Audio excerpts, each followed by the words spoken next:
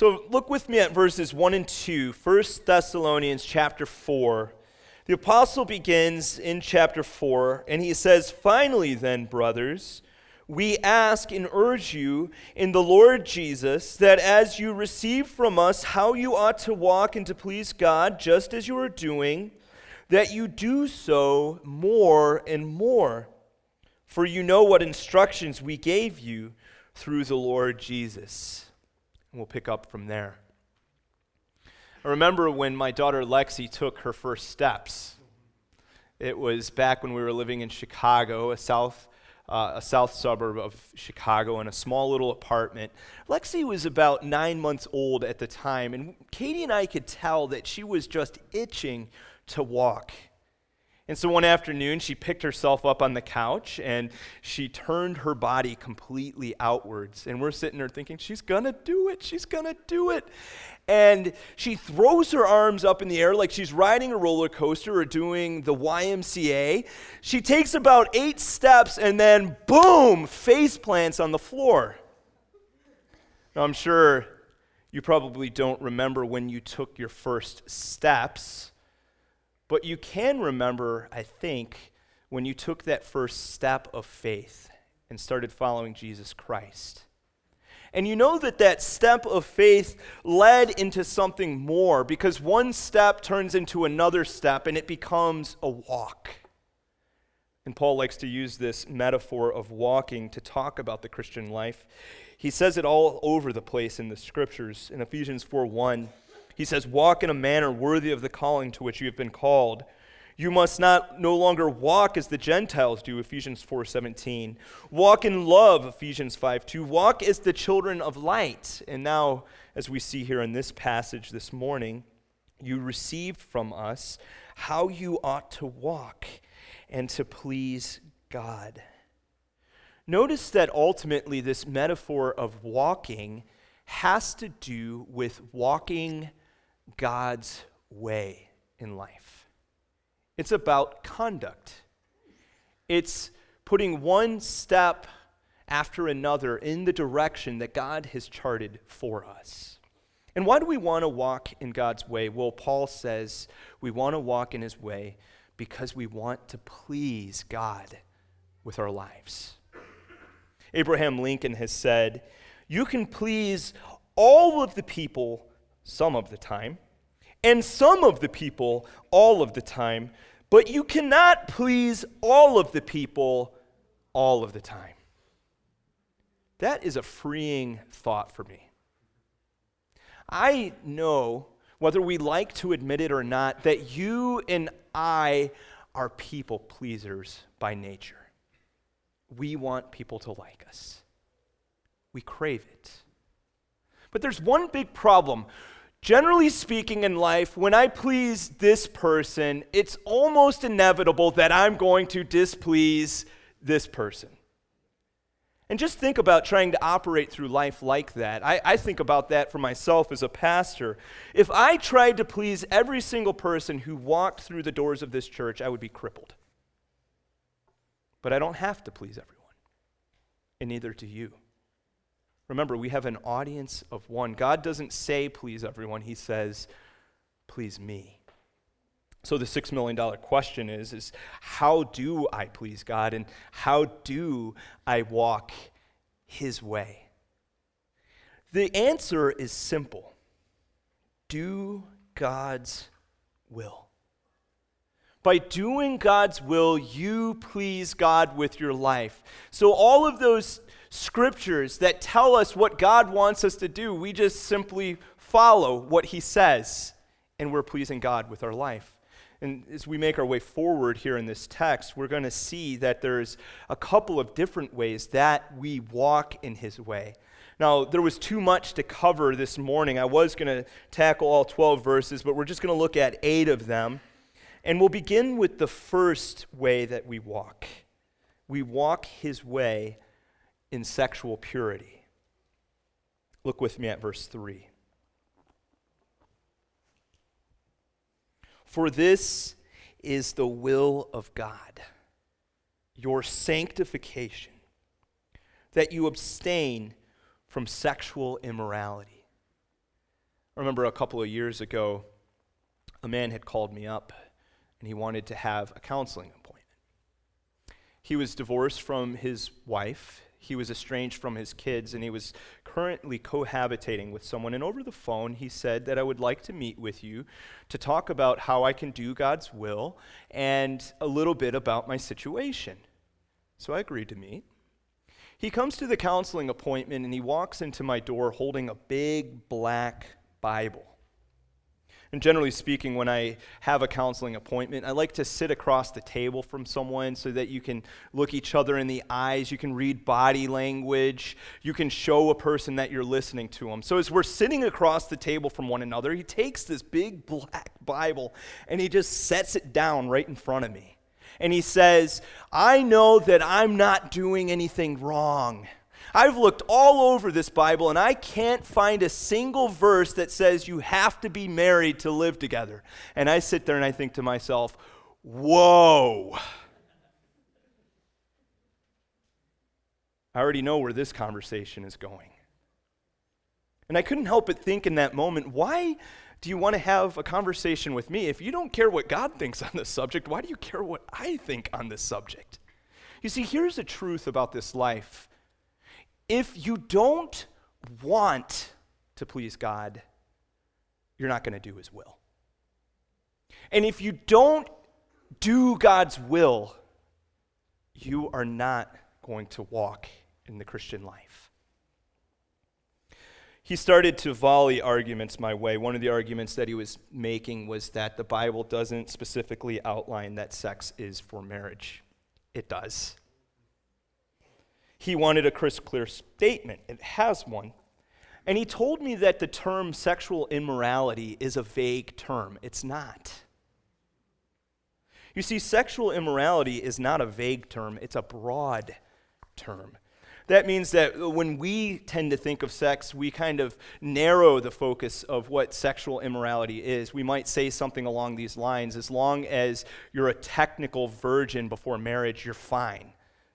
And if you don't know what that term means, technical virgin, you can just lean over to the person next to you and ask them. Don't do that. I'm just kidding.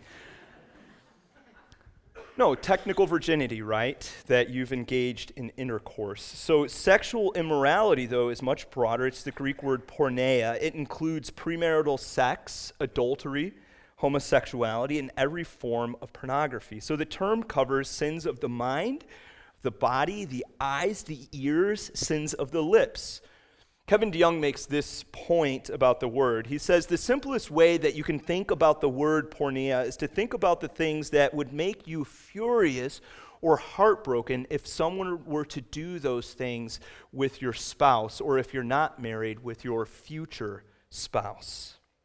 So it's any sexual activity between those who are not married, between two men, between two women, or among more than two parties, or between family members. Any sexual activity in these contexts is called sexual immorality. Now, why does God care about your sex life? Paul says that we are called to be a sanctified people. Do you see that there? Sanctified means holy. Holy means that you are called to walk in this world in a distinct way, and oftentimes a way that sets you apart from everyone else. It doesn't mean go hide in a cave somewhere. It means that you traverse in this world in a way that sets you apart as people look at your life. So as I'm talking about this subject this morning, I'm not going to bring up all the mores that are going on in our culture. It would be easy for me to do that for the next 45 minutes. But as Paul is talking to us this morning, he's talking to who? All of us, the church. He doesn't expect people who don't know Jesus to act like they do. Now, here's the deal. When you start walking in God's holy standard, you actually become a better witness to the world because people see the distinct life, and it makes Christ more attractive over time. One author writes this: in America today, the most radical thing a person can do is to be the husband of one wife or the wife of one husband. You see, When people see the blessing of God produced in your life as you do things His way, they'll start to question their own convictions. Let me just be clear on this. When you do life God's way, it does bring blessing. Every time. And when you do life outside of the context of God's will, it brings curse, it brings hurt, it brings heartache.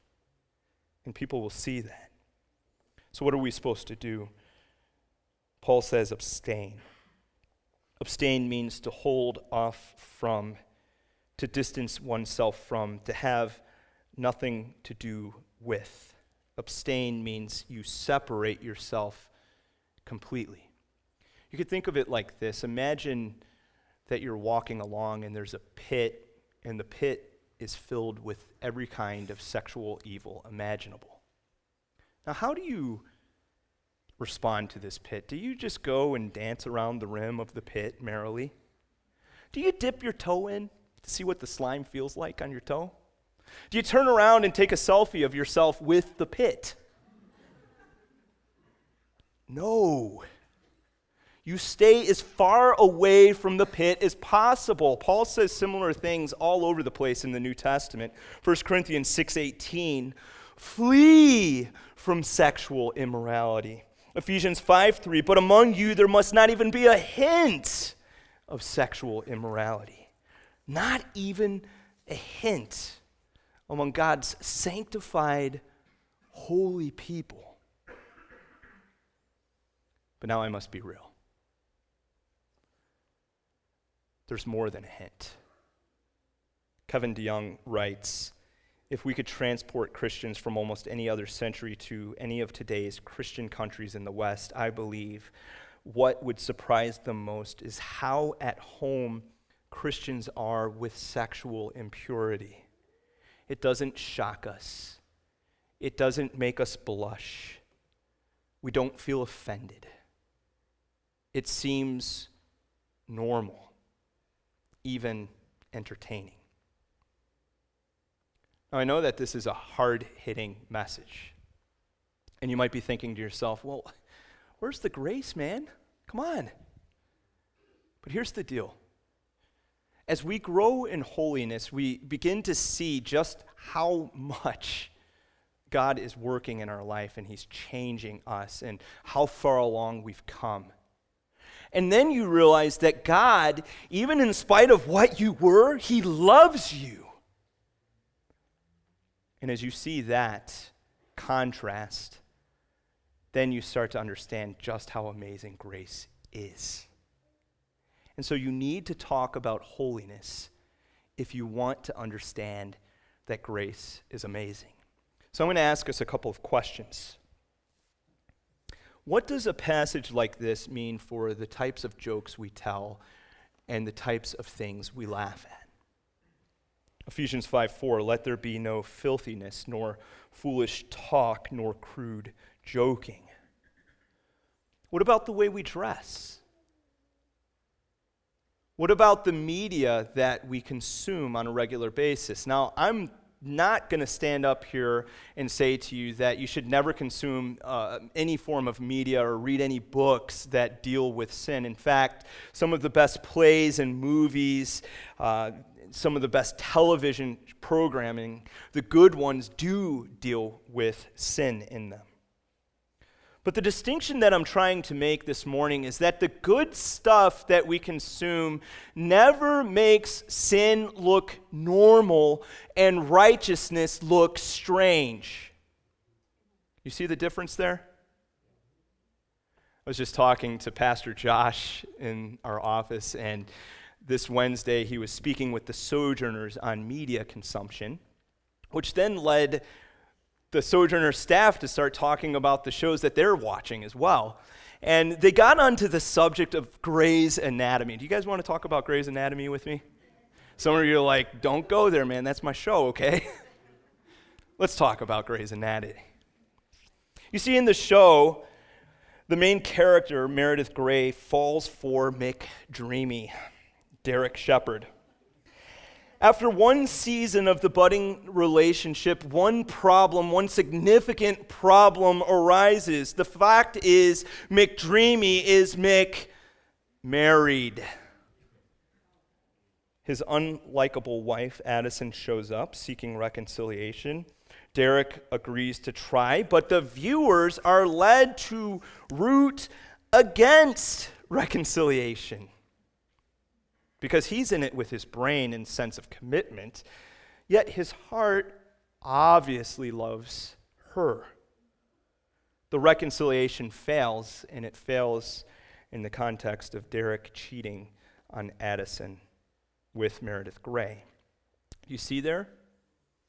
Working on your marriage becomes strange. Adultery becomes normal. What's the problem here? One commentator notes, talking and thinking about sexual sins creates an atmosphere in which they're tolerated and which can promote their practice.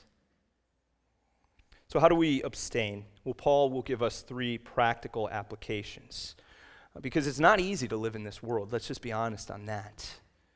So the first application that he gives us is by controlling our bodies. Look with me at verses 4 and 5. He says that each one of you know how to control his own body in holiness and honor, not in passion of lust like the Gentiles who do not know God. So consider this truth with me. No one remains pure by accident. You don't just appear in somebody's bed who's not your husband or your wife. You didn't sleepwalk your way in front of the computer to view pornographic material. It means that I am driving the car and I am in control of what my body does. So how do we keep control over our wayward bodies? 3 things. I think it's important to know yourself. What tempts you? What do you need to do about it? If we would spend more time just being honest instead of trying to look perfect and say that I indeed struggle with temptation, identify it for what it is, and then seek to turn away from it, we'll be much stronger in this world. You see, there are certain conversations with coworkers that might entice you to make crude jokes. There are those gentle pats from a member of the opposite sex that move past friendliness into a different domain. Flee. No one remains pure by accident. I was thinking of those who are dating right now, some of my single friends, and you might recall that a couple of weeks ago, or months ago, I told you that the question, how far is too far, is a terrible question. It's awful. The better question to ask is, what will bring Jesus glory? So that when you run that question through the grid, will making out with this person in the dark all by myself bring Jesus glory? Kind of changes the nature of the situation, doesn't it? What about entrusting ourselves? Who do you trust yourself with?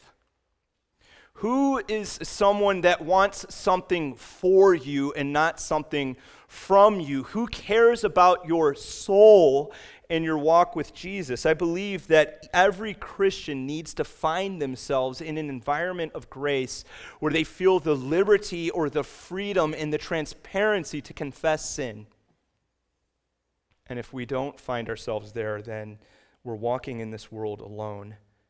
But it needs to be a place where there's no judgment, a place where this person is trustworthy not to dispense the information elsewhere. No one remains pure by accident. Thirdly, saturate yourself with the Word of God. If you want one place in this world where righteousness is normal and sin is strange, right here, the Word of God. The more that we absorb the Word of God, the more that we will avoid sexual sin in our lives. So Paul first begins with controlling your body. Now he's going to move into telling us to love our neighbor. Look at verse 6. That no one transgress and wrong his brother in this matter, because the Lord is an avenger in all of these things, as we told you beforehand and solemnly warned you. So do you see where Paul brings this matter into the realm of neighbor love. He says that no one would transgress or wrong his brother. Today, we are prone to view sexual matters as in the domain of the private or personal realm, and it only goes as far as two consenting individuals. But any sin that I commit in this life has a ripple effect. It doesn't just hurt me. It doesn't just hurt this other person. It hurts the community over time. It always involves another person, particularly pornography. In fact, pornography is exceptionally exploitive. Underage people, enslaved people, desperate people are put into the position of characters in pornography. So we need to think, how do I love my neighbor? And the only way to love my neighbor is to have sex in the context of a marriage where you have made vows of permanence and exclusivity. Otherwise, you are using that person for your personal gratification. I recently read the article from Vanity Fair, Tinder and the Dawn of the Dating Apocalypse. So this article is looking at young New York professionals and how they've developed this hookup culture with Tinder. Hooking up is basically a term used for getting easy sex. The classic term used to be a one-night stand. So in this case, the Tinder app, if you're unfamiliar with what it is an app where dating was meant to be occurring, but they've evolved it into the realm of making it easy for instant sexual gratification. You open up your app, you look at a person, and you swipe right if you think that they're good enough. You swipe left if they're not good enough. This is not loving to your neighbor. It's not uncommon for people to swipe through and reject hundreds of people daily. Men will refer to women as Tinderellas. Women will talk about how they would never give that guy a chance because his body is unfit. One young man was talking about Tinder and why he uses it, and he says, you can't be selfish in a relationship. It feels good to do what I want to do. Paul's warning should cause us to pause. The Lord is an avenger in all of these things.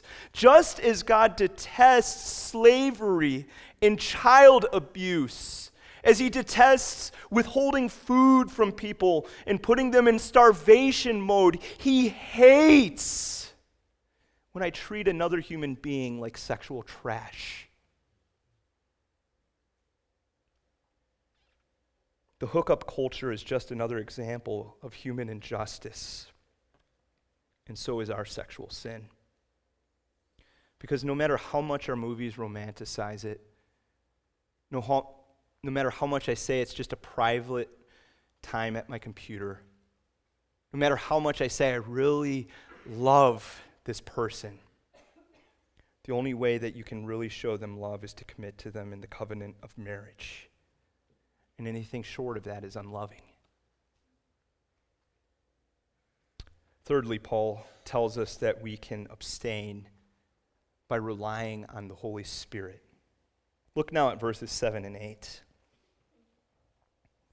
For God has not called us for impurity, but in holiness. Therefore, whoever disregards this disregards not man, but God, who gives his Holy Spirit to you. Now, I know that a conversation like this is tough because we've been swimming in the cultural soup. For some time now, it's just how we've done life. Righteousness has started to look a little strange and sinfulness a little normal. Tim Keller says these words, "Only if God can say things that outrage you and make you struggle, as in a real friendship or marriage, will you know that you have gotten hold of a real God and not a figment of your imagination." And not only have we gotten hold of a real God, we've gotten hold of a God who is holy. Holy. completely other, distinct, perfectly righteous. And this God who is called thrice holy in Isaiah wants his people to walk in holiness. But let's be honest. We said it 2 weeks ago. We're going to say it again. Holiness is hard. It is. It's strange. It's foreign to us. Just the other week, I traveled up to Vermont to spend a couple of days of skiing. Now, leading up to this trip, I was so excited. I knew that the mountains were going to be just glorious and beautiful, and I had visions of myself just smoothly gliding down the mountain and making runs. But there was just one problem. I'd never skied a day in my life. I was having a conversation with a guy who was ringing up my items at the grocery store, and I said to him, I can't wait to go skiing. It's going to be a great time. And he said, well, how many times have you been skiing before? And I said, never. And he said, it's going to be an awful time. You have to understand about people who grew up in the Midwest, okay? Strapping long boards to your feet and hurtling down mountains at 70 and 80 miles per hour is just something we don't do. It's not that we're afraid of the skis or the speed. It's just that we have a big problem with mountains. There aren't any. But I thought, no big deal. I'm going to purchase a ski lesson. I'm going to be skiing with the best of them, Dan Lusko, by mid-afternoon. So to give you an idea of just how well my lesson went, I'm going to quote the inspiring speech from our ski instructor. Hey guys, you did such a fabulous job. I mean, wow, I'm really impressed with all of you. If I was to rate you out of 5 stars, you would get 5 stars. And then he pauses, and then he looks at me. And you're going to get it. I think the word that would be most descriptive of what I did for the rest of the day is the word falling, because there was no skiing that was taking place. I don't know about you, but when I passed my mid-20s, I stopped falling gracefully. It was in my 20s that when I would fall, there'd be this tuck and roll action, and if someone was watching from a distance, they might actually say, he meant to do that, but not anymore. The most descriptive way I can tell you that I fall is like throw a sack of potatoes on the ground, and that's what it looks like. And so, why is this so difficult for me, I kept thinking. Because everything that my brain is telling me to do while I'm out there is wrong. Wrong, absolutely wrong. I need to relearn how to balance. I needed to learn how to ski. I needed to learn how to stop. For some reason, when you're hurtling down a mountain, you want to know how to stop. And the only way to get better was to keep going. The same is true for growing in holiness in the Christian life. No one enters the Christian life and immediately walks like someone who's been walking with Christ since they were 5. Let's just be honest. Okay? Some of us are going to need, after a message like this, to actually be gentle with ourselves. Because growing in holiness takes work and effort. And we all carry with us this baggage called our past. And if we continually look at that and make that our walk with Christ, we're going to fail. God has given you certain provisions so that you could learn how to pick yourself up and walk his way. Look at verse 8. He has given you his Holy Spirit. The Christian life is not just a list of do's and don'ts. It's not a big scroll that rolls out and on the left side, this is what you do and this is what you don't do. Any Christian life that's presented like that is called moralism, and it's not helpful to you. The Christian life is much deeper. It's much more virtuous. It's much more spirit-empowered as we read the Word of God. So how do we grow in holiness? Well, we rely on the Spirit of God to be our instructor. And then he changes us, and he produces the fruit of the Spirit: love, joy, peace, patience, kindness, goodness, faithfulness, gentleness, and what we really need a lot of, self-control. But don't be deceived. You could have walked with Christ for 40 years and you can still fall. You see, each and every day, I believe that we stand at a fork in the road. The left side forks off onto this path called relaxed morality, which is really the road called immorality. The right side forks off on the road called sanctification, and there's a guide waiting for you, the Holy Spirit. So to take the world's path, it really just doesn't require much of you, because as you're walking in life without God, you just track left and you go his way. And you find yourself in the world's path, first clouded by the fog of uncertainty, and then you find yourself making sinful choices, which turn into sinful habits, which then become sinful conditions that we start absorbing into our identity. We go from being people who do immoral things to being immoral people, and the end of that path is destruction. And the only way to get off of that path is to turn to the Lord Jesus Christ and offer up your life to him and find your salvation in him. That's the first path. The second path, sanctification, is about being set apart by God, following his guide, the Holy Spirit, and living a life that honors him.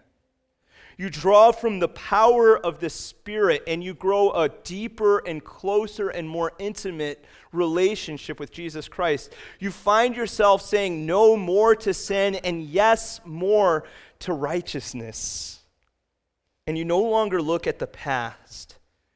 You start looking forward, because the only way to walk in the Christian life is to look at Jesus and move forward. So you're no longer carrying guilt. You're no longer carrying shame. You're no longer playing the part of the hypocrite. You are growing in holiness. You're becoming a beacon of light to the world. That's the second path. The choice belongs to you. And the choice is a choice that we make each and every day. I'm making the choice when I begin my day.